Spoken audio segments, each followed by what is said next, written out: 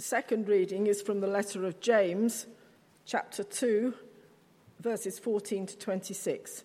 And that's on page 1214 of the Bibles here in the pews. James chapter 2, beginning at verse 14. What good is it, my brothers and sisters, if someone claims to have faith but has no deeds? Can such faith save them? Suppose a brother or a sister is without clothes and daily food. If one of you says to them, "Go in peace, keep warm and well fed," but does nothing about their physical needs, what good is it? In the same way, faith by itself, if it is not accompanied by action, is dead. But someone will say, "You have faith, I have deeds." Show me your faith without deeds, and I will show you my faith by my deeds. You believe that there is one God, good.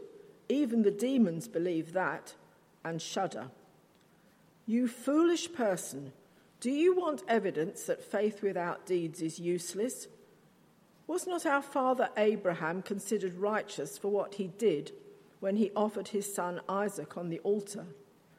You see that his faith and his actions were working together, and his faith was made complete by what he did. And the scripture was fulfilled that says, Abraham believed God, and it was credited to him as righteousness, and he was called God's friend. You see that a person is considered righteous by what they do, and not by faith alone. In the same way, was not even Rahab the prostitute considered righteous for what she did when she gave lodging to the spies and sent them off in a different direction?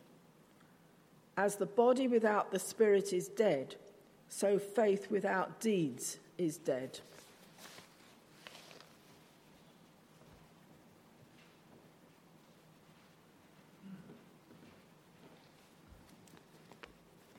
Thank you very much, Angela, for reading to us. Let's pray with those words still fresh in our minds. We pray, Heavenly Father, that you'd help us not just to listen to the word and be deceived, but to do what it says, to take it to heart, and then to show it in our lives. In Jesus' name, amen. One of the themes that we've seen as we've worked through James, one of the themes throughout the letter, has been the whole matter of what it means to be a real Christian, a real follower of Christ. In the passage we looked at last week, James said there that genuine faith is based on and expresses mercy. This week we're still on the topic of what is true, genuine faith, and verse 14 is a good example. What good is it, my brothers and sisters, if someone claims to have faith but has no deeds? Can such faith save them? And each of us is going to have, as we read the letter and in our verses today, that sense that James is putting our faith under the microscope to see if it's real or counterfeit. I must admit that when I get to the checkout in a shop and I hand over a £20 note or something and the shop assistant holds it up to the light to check the watermark and then looks on a list over here to see if it's on a forgery list, I'm always slightly miffed in that situation. It's a slightly uncomfortable feeling, isn't it? And we may be feeling a bit like that week by week reading James because he's asking us to check if our faith is a forgery.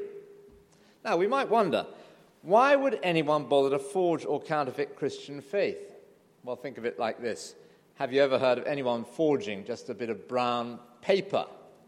No, of course not. It's not worth counterfeiting. But we've all heard of forged banknotes. Money is worth the trouble to forge. And Christian faith is valuable. In fact, a genuine Christian faith is priceless. And that's why there are forgeries. And James is saying regularly there may be a forgery in your life or mine. And nothing matters more than that we should detect that. So look at verse 14 again. What good is it, my brothers and sisters, if someone claims to have faith but has no deeds? Can such faith save them? See that last question there? What's at stake is whether or not we will be saved. Is my faith a faith which will save me on Judgment Day? And in other words, the stakes are very high. This counterfeit forgery issue matters a great deal. Now, James measures our faith against 4 people. The first 2 of them are imaginary characters, and the next 2 are real historical characters, Abraham and Rahab. The first 2 are negatives. They are the counterfeits we're being warned against. And the second 2 are positives, examples for us to imitate. Then, after each portrait, there are 4 summary statements that keep reworking this basic idea. I'll read them out to you because you can't miss it if I do that. Verse 17, faith by itself, if it's not accompanied by action, is dead. Verse 20, faith without deeds is useless. Verse 24, a person is considered righteous by what they do and not by faith alone. Second positive one, verse 26, faith without deeds, the negative one again, faith without deeds is dead. So after each of the 4 illustrative examples, the summary statement is just punching the point home each time. Well, let's get underway and look at the first example, and he's a fictional character, the armchair philanthropist, I'm calling them. What good is it, my brothers and sisters, if someone claims to have faith but has no deeds? Can such faith save them? Suppose a brother or sister is without clothes and daily food. If one of you says to them, go in peace, keep warm and well fed, but does nothing about their physical needs, what good is it? In the same way, faith by itself, if it's not accompanied by action, is dead.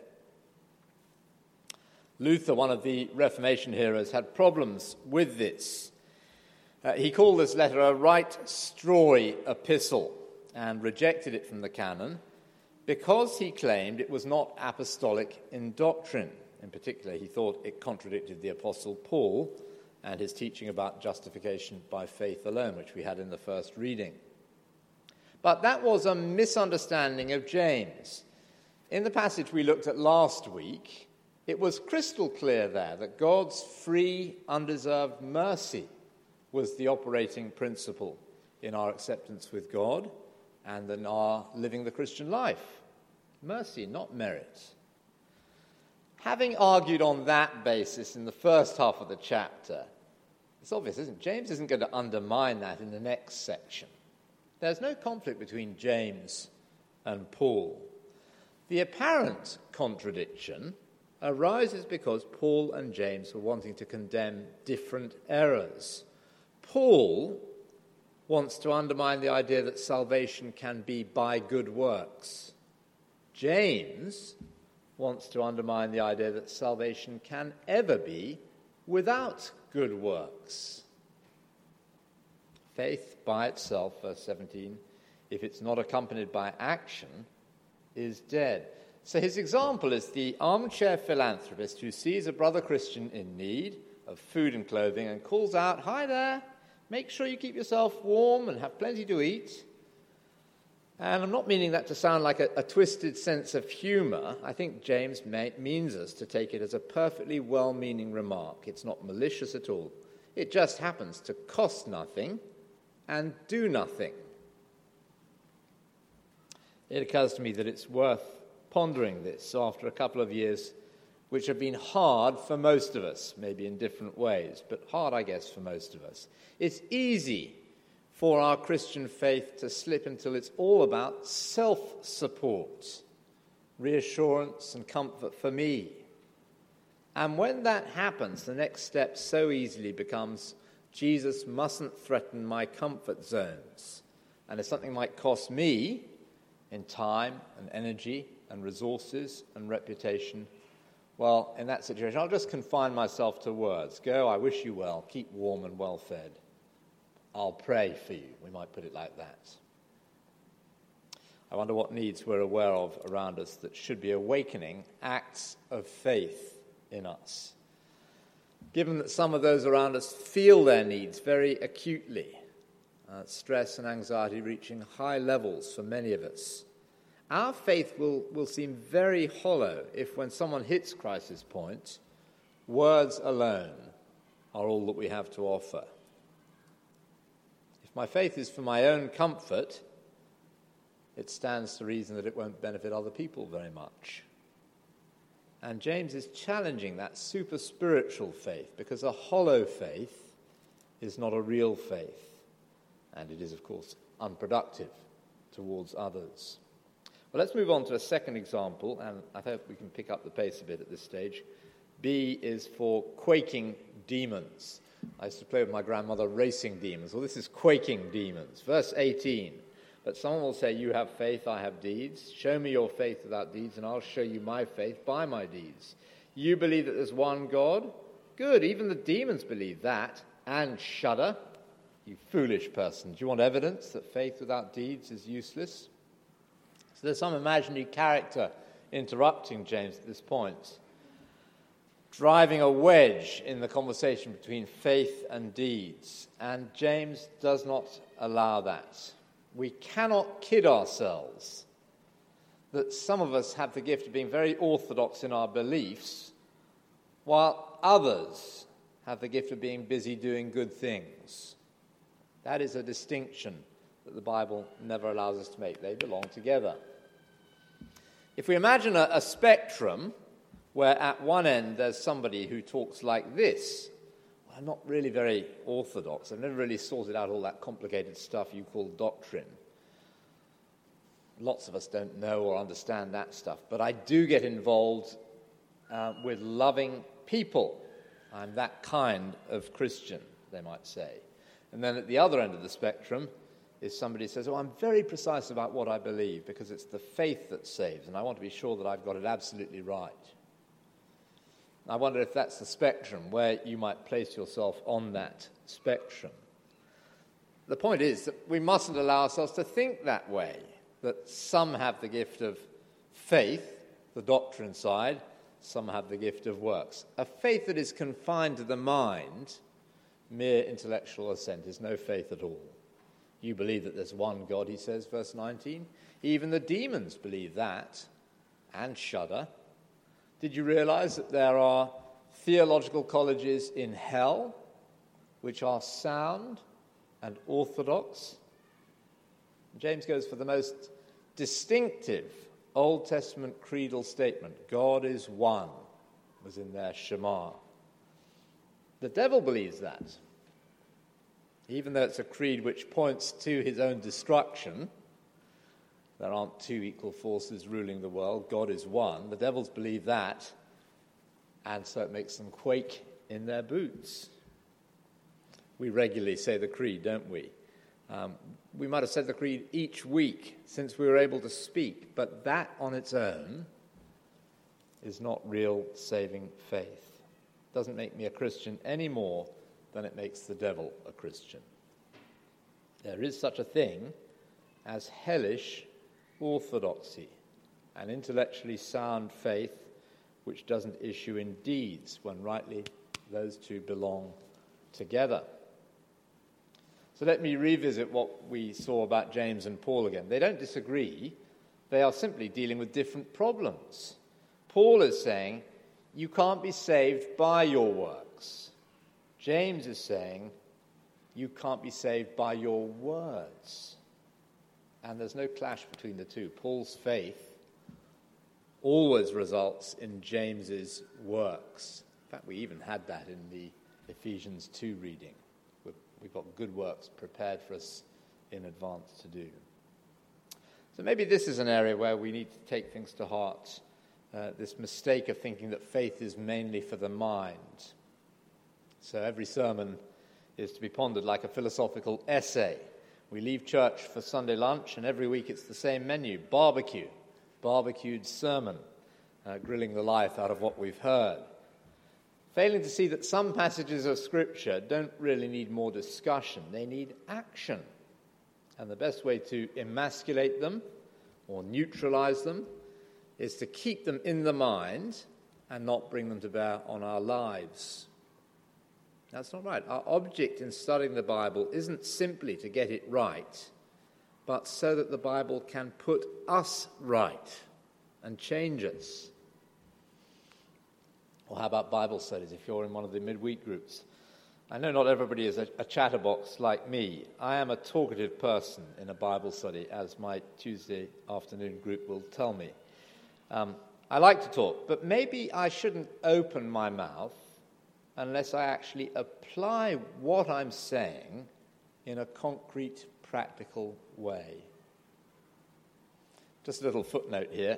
A hellish orthodoxy produces nothing in my relationship with God. The demons are orthodox, but they shudder in fear when they contemplate God. And simply being orthodox will never yield the warmth of relationship which you and I are meant to enjoy with God.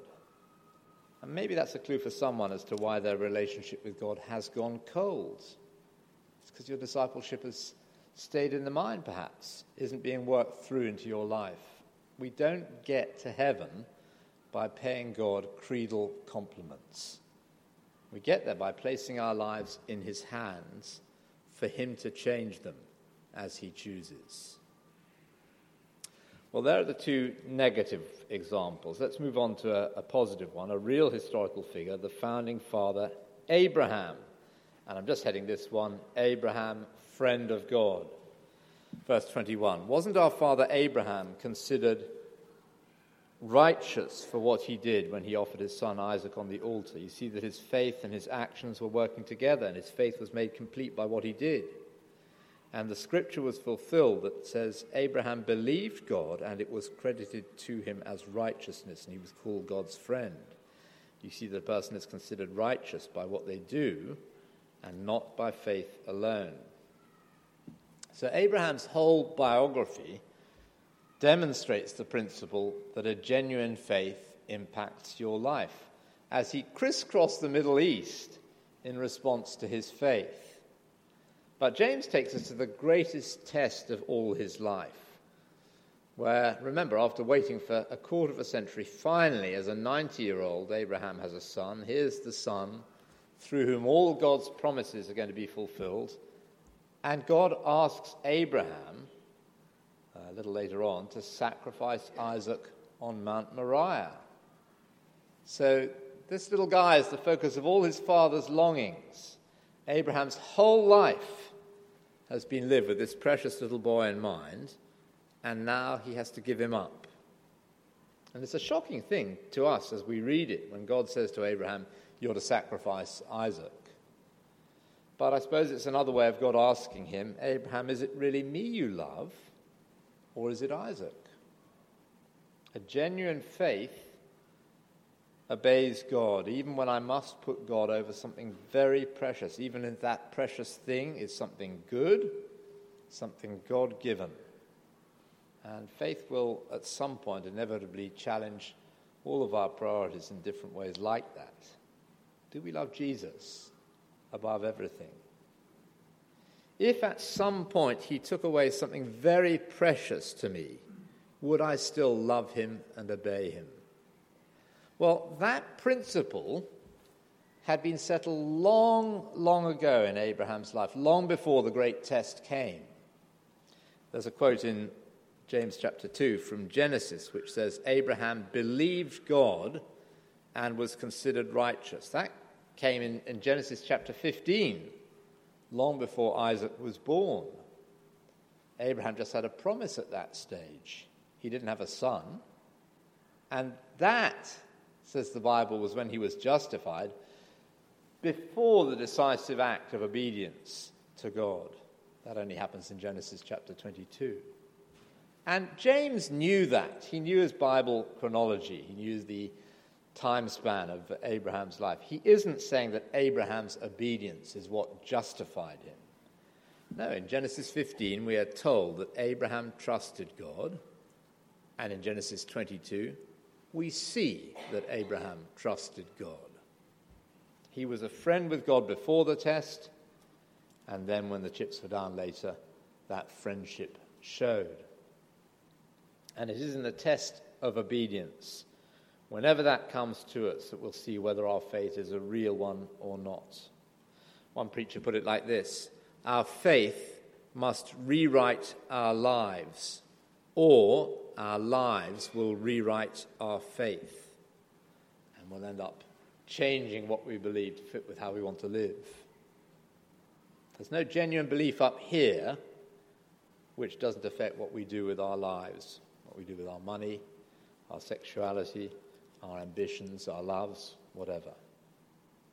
And maybe, therefore, at some point in the quiet today, we ought to all lay our Isaacs, whatever they are, on the altar, because faith must rewrite our lives, or our lives will rewrite our faith, and we'll miss out on the wonder of friendship with God. Abraham believed and acted. Real faith. That's the mark of friendship with God.